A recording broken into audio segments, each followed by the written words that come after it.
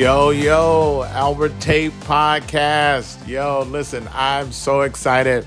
So glad you tuned in to this episode and to this season. We've been walking in a whole new reality with the coronavirus and COVID-19 and quarantine in different parts of the country. Some more quarantined than others, some becoming quarantined, some coming out of quarantine. In the midst of it all, I wanted to just have a good conversation of encouragement and some hope with my friend Danielle Strickland. She always has a word. She's always encouraging. So we jumped out of season for a little bit. We were talking about biggest lessons for 2020. And oh my goodness, we got some coming up. But this week, I want you to tune in to a conversation, friends talking about the kingdom of God, about hope, and about how we're navigating this season. It's going to be a great conversation. Like it, subscribe, share. Ladies and gentlemen, come on into my conversation with my friend Danielle Strickland.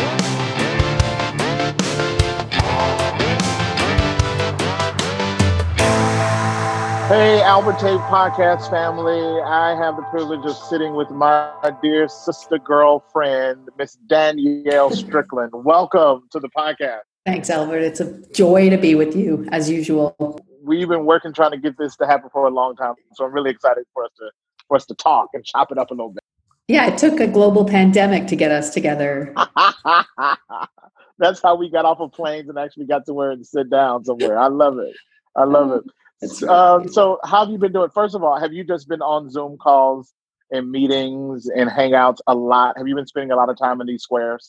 Yes, indeed. And actually, the first couple weeks of the crisis, I had Corona. So me and my household have been now recovered, mostly, pretty much.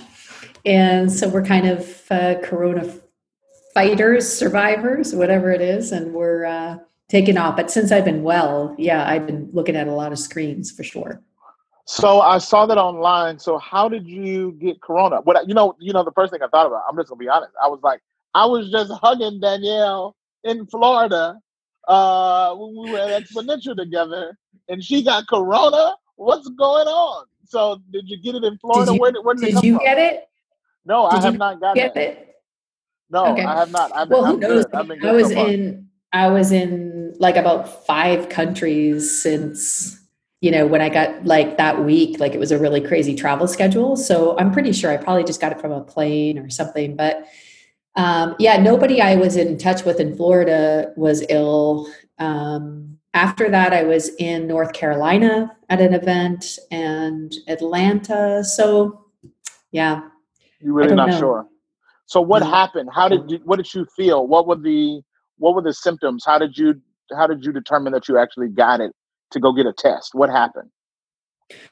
Well, I got home on Friday night from traveling where things were starting to shut down, where like I was thrilled to get home on the Friday night thinking I could have been stuck somewhere else. Mm-hmm. And then Sunday morning, I started to get sick, symptomatic. So I just felt feverish, chills, body aches and pain. And then I went to the website and went through a self-assessment, cold, headaches, all that kind of stuff, and just phoned the hotline just to say, I think I probably have this because I've got it's yes to everything. Plus I've traveled. So that's kind of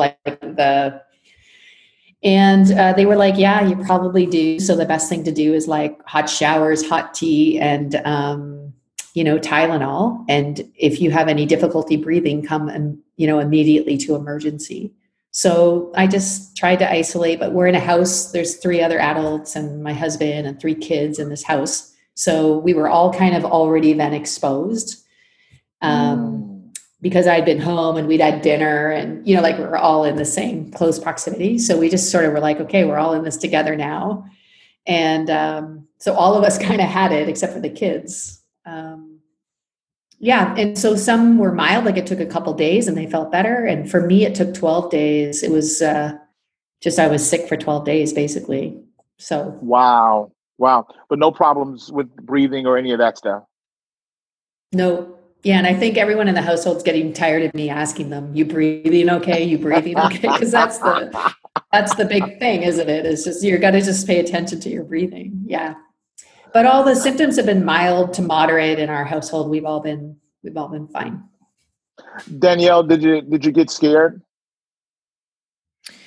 No, not at all. I no, just waited it out. I mean, I think that the fear is fed as we obsess over the details. And I feel like fear is fed as on a steady diet of sort of like the details of deaths and all that kind of stuff. But I know lots of people who have had it and who've recovered, and pretty much it seems like if your breathing is okay, it's like a bad flu and a cold kind of together. Yeah, So I was never afraid, just trying to be aware, but certainly not afraid. good, The biggest good. struggle for me is the sort of quarantine part of the scenario, not even the being sick part. So just trying to stay away from people has been by far the hardest part. Yeah, because you travel quite a bit, speaking across the country and the world. And is everything just kind of canceled? Are all events and stuff canceled? Are they trying to get you to do Yeah. videos? What's happening with that world? Yeah, it's a combination of those things. So I'm doing some videos. I set up my little office in my garage that I've got here into sort of a studio. So I'll be shooting some videos. I'll be live. I'm on the teaching pastor team at the Meeting House Church here in Toronto, but I'll be Okay. going live on Easter Sunday from my garage. So we set all that up. So that's happening this Sunday. And Oh, then wow. there's a few sort of like consultation type day training things I was doing that we'll just do via Zoom. And then I'm going to start filming some speaks on request for churches if it can be helpful to them from here, and just to give pastors maybe a break. I think people are really tired and exhausted these days trying to keep up. So I'm going to film a couple of That's preaches I think that might be helpful during time and make them available. Yeah.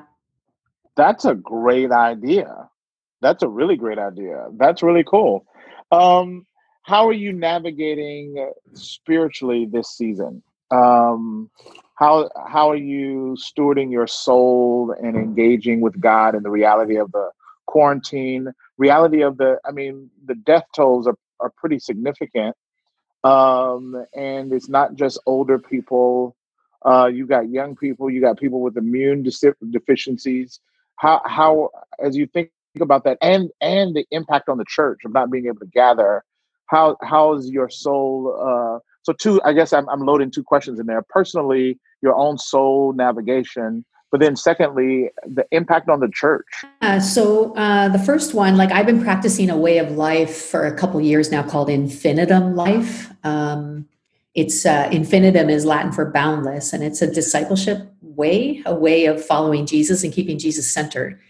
And it would seem like at this season, this is really helping me because Mm, I've been practicing some rhythms, daily, weekly, monthly rhythms and postures that I practice anyway. It doesn't matter where I am in the world. It doesn't require like any kind of special program. So I've been trying to tell people, everyone that I can, that these are all available and they're all free. If it's helpful to anybody to make following Jesus like a daily thing, even right now, you don't need a platform. You don't need a sound system. You don't need a gathering. This is the work of a disciple. You just can follow Jesus. mm, And so I do some daily prayers. And one of the things I've been telling a lot of leaders, a friend of mine who offers pastoral care to like hundreds and hundreds of leaders, was saying she's just really phoning every leader she can find and saying, breathe, like deep breaths really mm, matter right now.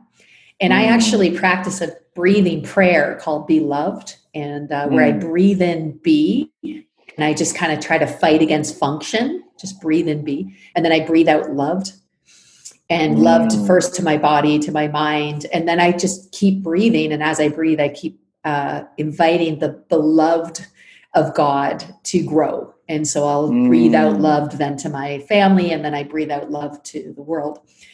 And it was really interesting because I practiced this anyway, but she was saying that when you're in crisis, and this is what this is, no matter what, whether you're sick or not, or know anyone who's died or not, this is a crisis because everything's shut down and people are quarantined and your kids are home and your churches and your budgets and like everybody's like, it's crisis mode. So she said that your brain, neurologically, you slip into the reptilian place of your brain where you're in fight or flight or freeze. So most of us are like fighting through this fight, flight, freeze.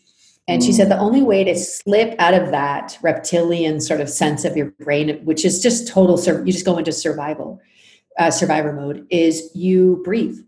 And breathing, and we know this if you're an athlete or if you do any sort of physical, you know that your breath kind of controls the signals your body sends to your brain.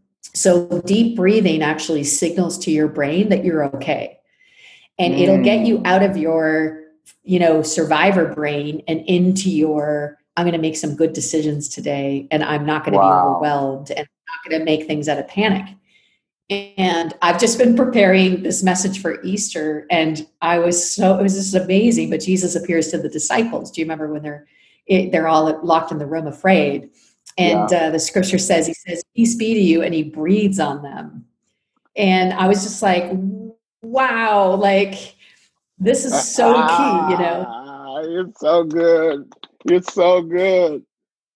Yeah. Anyway, so I think breathing has really helped me. Like this has been what's really interesting to me. And I think this is true. Maybe everyone's going to get to this themselves, but everything's changed around you, but you're still the same person.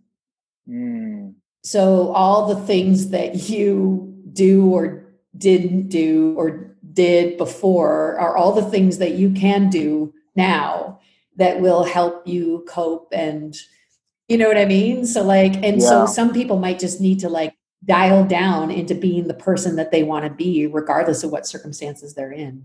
And this is a great season to do that. And that everything that you decide to do now will matter forever, because no matter what the circumstances are, these are practices and rhythms that can help you. Yeah, that's good. That's good. What, as you've thought about the church, as you're a part of the church, I think I would consider you a global leader. And when we think of Christian leaders in the church, I think your name is for sure on that list. What are the thoughts concerning the church and the impact that this has? Is it a lasting impact? Is it a seismic shift of who we are and how we get to be and show up in the world? Or in 6 months, will we go back to being the same way and we'll be back to business as usual? Yeah, I mean, these are things only God knows for sure. But I do know, there's a continuum that I find most church leaders on. This might be partly personality style and how it's affected people. But on one end of the continuum is this is the greatest opportunity for the gospel the world's ever seen. And I think in many cases it's true. So churches that knew there were ways to get the gospel outside of the walls of their church just could never get around to it because we were so busy with the Sunday moment. And now we're figuring out how to do it just because it's the only way we're going to survive. And so they're seeing, like many people that I talk to are seeing many more people tuning in and connecting online than they've ever seen in their attendances ever. So I feel like in one sense, this kind of moment has forced the church to think outside the walls. And maybe in some respects, this is the kind of catalytic thing we need to get to the next, how do we think outside of the four walls of the church? So I think on one day, if you ask me, I'll think this is the greatest opportunity. It's unprecedented as a catalyst for the church thinking outside of this Sunday moment and this four walls of the church. This is what we were always, and if you look through history, churches thrive when they can't gather, which I think is fascinating. Yeah. So whether it's the early church in the Roman Empire where it wasn't safe to gather, or whether it's China, where it's not safe to gather, the church thrives in that setting because, of course, the gathering's not the point. And so when you get rid of the thing that's not the point, then all of a sudden you have the thing that is the point. And what is the point? It's like the presence of Christ among us. It is discipleship. It is following Jesus. It is practicing spiritual habits and rhythms that actually are transformational. It's like dealing with fear, like real fear and real struggle. So that's where one day I'll be like, this is unprecedented. It's and I'll just get way, let's do this. And then on another day, I think people on the other side of the continuum, people just are anxious, worried, exhausted, tired. They're on such a steep learning curve. They just want it to end. Everything's unfamiliar. and unnatural. So it feels like we're all using our left hand and we're right-handed, and that's just exhausting because it's work, work, work, work, work. So I feel like depending on the day, and this could even be hours. And then also I would say on this side of the continuum is also a deep grief of what we've lost. And that's real. I mean, people are losing their jobs, people are losing income, church budgets are plummeting. Like I'm a global speaker and my calendar is clear till September now. So, that's it. Like that's all, that's all she wrote. That's the, and so in some respects, like there's grief in that and there's struggle in that. In my own heart, there's also a great gift in that because it actually asks me good questions. Like, why do I do what I do? And, it burns away the unnecessary things. So I think, this will forever mark the church and mark the world. I think we're definitely living through a crisis that's going to be like a before and an after crisis, where we're always going to be like, remember life before this? And so it'll be a defining moment in our culture. There's no doubt about it for me. But how it defines the church, I think that's up to us. Yeah, I think that's up to us. That's good. That's so good. That's so good. You released a book. Tell us a little bit about how women and men can heal the divide. Yeah. Tell us a little bit about that. The book was, so the book was, I mean, I've had a whole life sort of trying to get women out of sexual exploitation and then having a family full of boys. And so when I was asked by the Global Leadership Summit to speak at the summit just a month or a couple of weeks after Bill Hybels had been publicly accused of harassment with women that he had worked with over many years. And it was not just Bill Hybels. I mean, for that event, it was specifically tragic and horrible. And again, survivor mode, like crisis for GLS in many respects, and many of the people that highly esteemed Hybels as a leader. So again, like flight, fight, freeze sort of responses that we were in. And I was asked to come and speak at that event just specifically on men and women leading together and working together in light of all that stuff going on. So it was a pretty tense moment.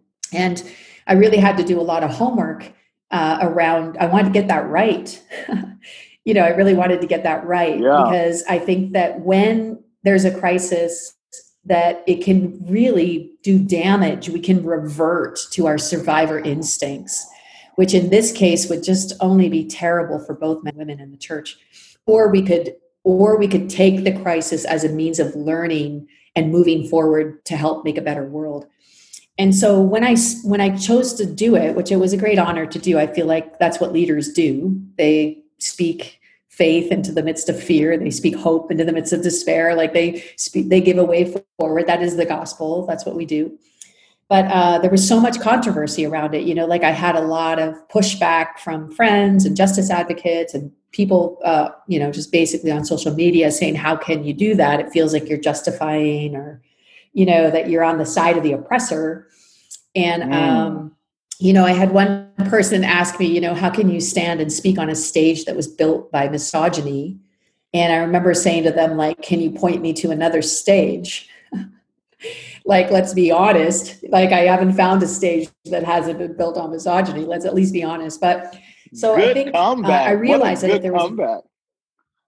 Well, because we all love the scapegoat too, don't we? Like we all love to think, oh, the problem's out there, as though Bill Hybels is the problem. Instead of actually, there's a whole model of leadership that's the problem.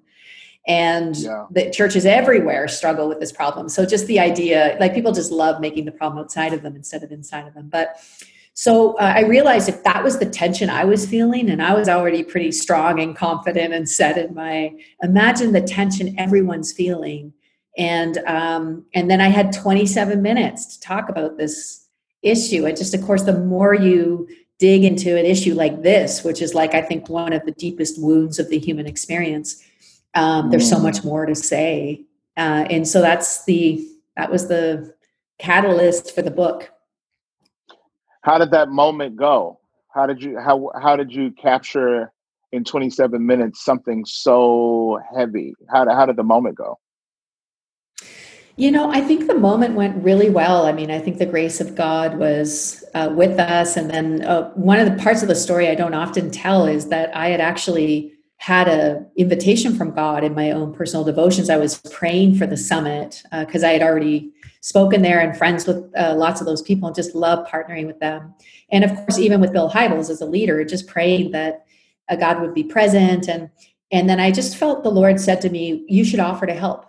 You should offer to help. And so I was writing an email in response, like just to be obedient to the Lord, saying like, hey guys, like I'm praying for you. And if there's anything I can do to help. And what I thought was like, I don't know, like on social media or like something or like, I don't know what I thought, but I just was being obedient to God. And literally in the middle of the email, GLS called me and said, we just got out of a prayer meeting and we just really felt like the Lord wanted us to ask you if you would be willing to come speak on the issue. And so, that happened right at the same, I hadn't sent the email yet. I was in the middle of writing it. So it just felt like God was like, there's a moment here and something that needs to be said. So I just and that's really helped me through the controversy and even through the moment, because I just was like, I'm just going to do what God told me to do. Like, that's all any of us have, right? That's all any of us have is just to do what God told us to do. So it felt to me just like an obedient moment. Yeah. Danielle, how do you deal with the critics who, I see you as a bridge builder. I see you doing life and showing up in spaces. You don't have your tribe crosses over theological boundaries, religious, cultural deals. You just kind of play. You play in different sandboxes, and it's cool. But how do you deal with the criticism of those that say, "Yo, you're betraying women by engaging in that," or "You're selling out," or the vice versa, or "You're too liberal, you're too feminist with your stuff"? How do you deal with the critics and the negative feedback? Well, on one level, I don't get much negative feedback, so that's super helpful. I think other people tell me about some negative feedback, but I'm like, I never got it, so it's all good. So maybe just like be less available. I don't know. On another level, though, I think for me, one of the things I admire most about Jesus was the way that he lived. And I feel like the way that he lived matched the way that he spoke, so that and that's where the power was, even in what he said, was the way that he lived. And so I think for me in my life, what I'm after is not popularity. I'm after integrity. Like I'm after like a real life, a real experience. So I'm okay with, like, I don't really need to be, I don't even know how to measure success apart from obedience. So I think in my life, like as long as I can be obedient, like, so if the GLS had have said, can you speak at the summit, but not say these things, I probably would have said no. And the same would be true of any other sort of things. Like if they were central things to what I feel like God wanted me to say or to bring, then the answer would be no. But that's it. That's all I've got. That's all I want to do. Right. That's beautiful. Speak a truth that has some power. Yeah. Yeah. I mean, I don't think there's any awards or anything, right, for like most popular speaker or something. Like what are we doing? I mean, what is the point if it doesn't have any power or transformational, or a demonstration of power? Anyway. No, that's so good. How do you deal with people who theologically disagree with women and have a restrictive view of women in leadership? Are they wrong, or do they have just a different perspective and you can agree to disagree? How do you approach that theologically of people who would have the reverse opinion or perspective, or translate passages and text differently? Do you see that as wrong, or do you see them as just different? Yeah, well, I see them as wrong because I'm a woman. And so there's that. But I think that just because I would disagree or see somebody as interpreting things wrong, it doesn't give me license to treat people badly. So I don't see anybody as an enemy. I actually literally think there are no human enemies. I'm a peacemaker. This is what Jesus called us to demonstrate. So I'm not against anyone, and no one is against me.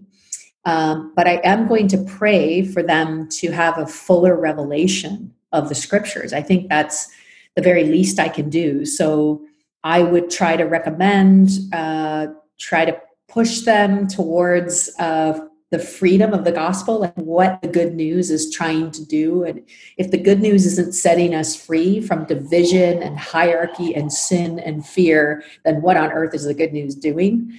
So I think that I would definitely be an instigator towards a fuller revelation of the gospel, just because I think it actually is a gospel issue.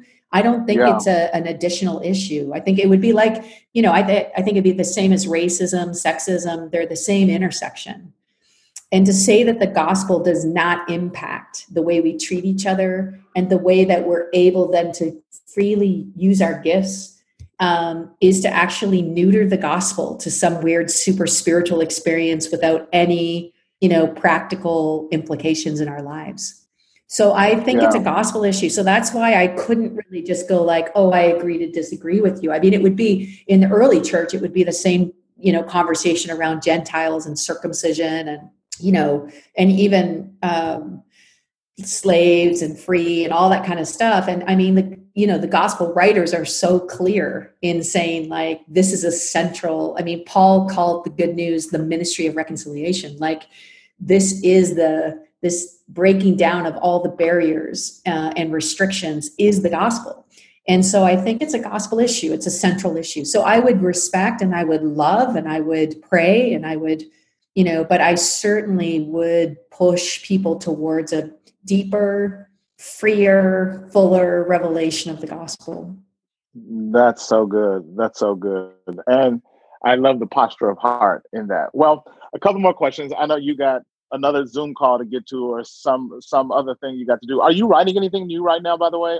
What are you working on? Okay, so I'm writing a new book and I'm writing right now on people that have impacted me. So just these crazy stories of like grandmas visiting brothels and like mentally ill drug addicts who taught me a lot about Jesus to like, these Russian martyrs on the Black Sea. I met this guy, 88 years old, Vladimir Mikhailovich, who basically I think got Solzhenitsyn saved and spent a week at his house. And so I have all these like really amazing, cool experiences. And I people who have really taught me so much about faith and love and Jesus and open-handedness. And I just thought I just like to tell people about all the beautiful people in the world, just this celebration of beautiful people. So I don't know. It hasn't completely shaped up yet. I think something around encounter and beauty and people. But that's what I'm writing. Wow, that sounds amazing. I can't wait to get the book. Albert, when you use some of my stories, you can get them right. That's part of the... Exactly. I was about to say, and that's one of the reasons why I get it. So I can get just a wealth of illustrations. Like, oh my goodness. You are, oh my goodness, you are a wealth of them. Well, thanks so much for hanging out with me. Tell me, you talked about your infinitism. Tell me where people can go and learn. Go ahead, help me say it right. Yeah, infinitum. Infinitum. Sometimes it helps people say it that way. Yeah. Yeah, infinitum. You have to be really serious to get to it. That's how we made it hard so that only make it hard to even say it. People would come. Right. infinitum, infinitum. Infinitumlife.com. So you can go there. There's an app, Infinitum. It'll send you daily prompts and prayers, and there's some accountability, encouragement. Sort of, we call it spiritual friendship. That's built into the way of Jesus. Nobody ever does this alone. We weren't meant to. So trying to find somebody to journey with spiritually, and questions there you can ask each other. And there's YouVersion Bible apps. If that's helpful, there's some Infinitum journey stuff on there. And then soon we'll have a course, a spiritual course on the postures. So the 3 postures of Infinitum are surrender, generosity, and mission. We think that's what love looks like lived out. So surrender towards God. generosity, even towards ourselves and towards our neighbor. And then mission is an others focused life. So looking, not keeping ourselves at the center of our lives. And we're doing on the Beatitudes, we're doing a deep dive course, and it'll be available probably today or tomorrow. So be available really soon for people to take if they'd like to go deeper into surrender, deeper into generosity, and deeper into mission as a lifestyle. So lots of really beautiful depth there. Yeah. Now, are you teaching this course, or someone from Infinitum is doing it? Are you doing it? Yeah, so it's I'm doing some of it, and Aaron White is one of the main teachers on the video series. But him and I actually have a podcast that's built into the course, so we actually discuss every session. So, and then there's workbooks and there's ways for groups to work through it together. But I think it'll be really meaningful for people to take the central teachings of Jesus and really try to move a bit deeper into living a life that Jesus asked of us. It's just going through the course myself in terms of creating it was so meaningful for me. I can't wait for people to go a little deeper. That's so good. I just did a series where I went through the Beatitudes. Transformative. Like if you fulfill the Beatitudes, that's the ball game. It's like if you do nothing else, if you do that, you hit every area in your life that God is trying to get after. Like it revolutionized my whole concept of who I am and who God's calling me to be and how to show up in the world. So it's heavy. So I can't wait to look at your stuff, because then I'm gonna add that to my stuff, and I'm gonna have me a course going on. It's gonna be amazing. Well, yeah, and Albert, I mean, even better, just take it, use it. I mean, go ahead, you can have it. I mean, it's meant really to help people just go a little deeper, and what a great season for us to do that. Yeah. Big time. Well, love you so much, Danielle. Thank you so much for jumping on the podcast. Make sure you get her book, Better Together, out now. I'm sure wherever books are sold, you can pick it up and check it out. And thank you so much for hanging out with me, Danielle. This is good. You're welcome, Mr. Tate. It was an honor. All right. Thank you for tuning in to this week's episode of the Albert Tate Podcast. To stay connected, make sure to subscribe to the Albert Tate channel, rate and review this episode, and make sure to share on your social media platforms. You can follow along with Albert on Facebook, Instagram, Twitter, and YouTube.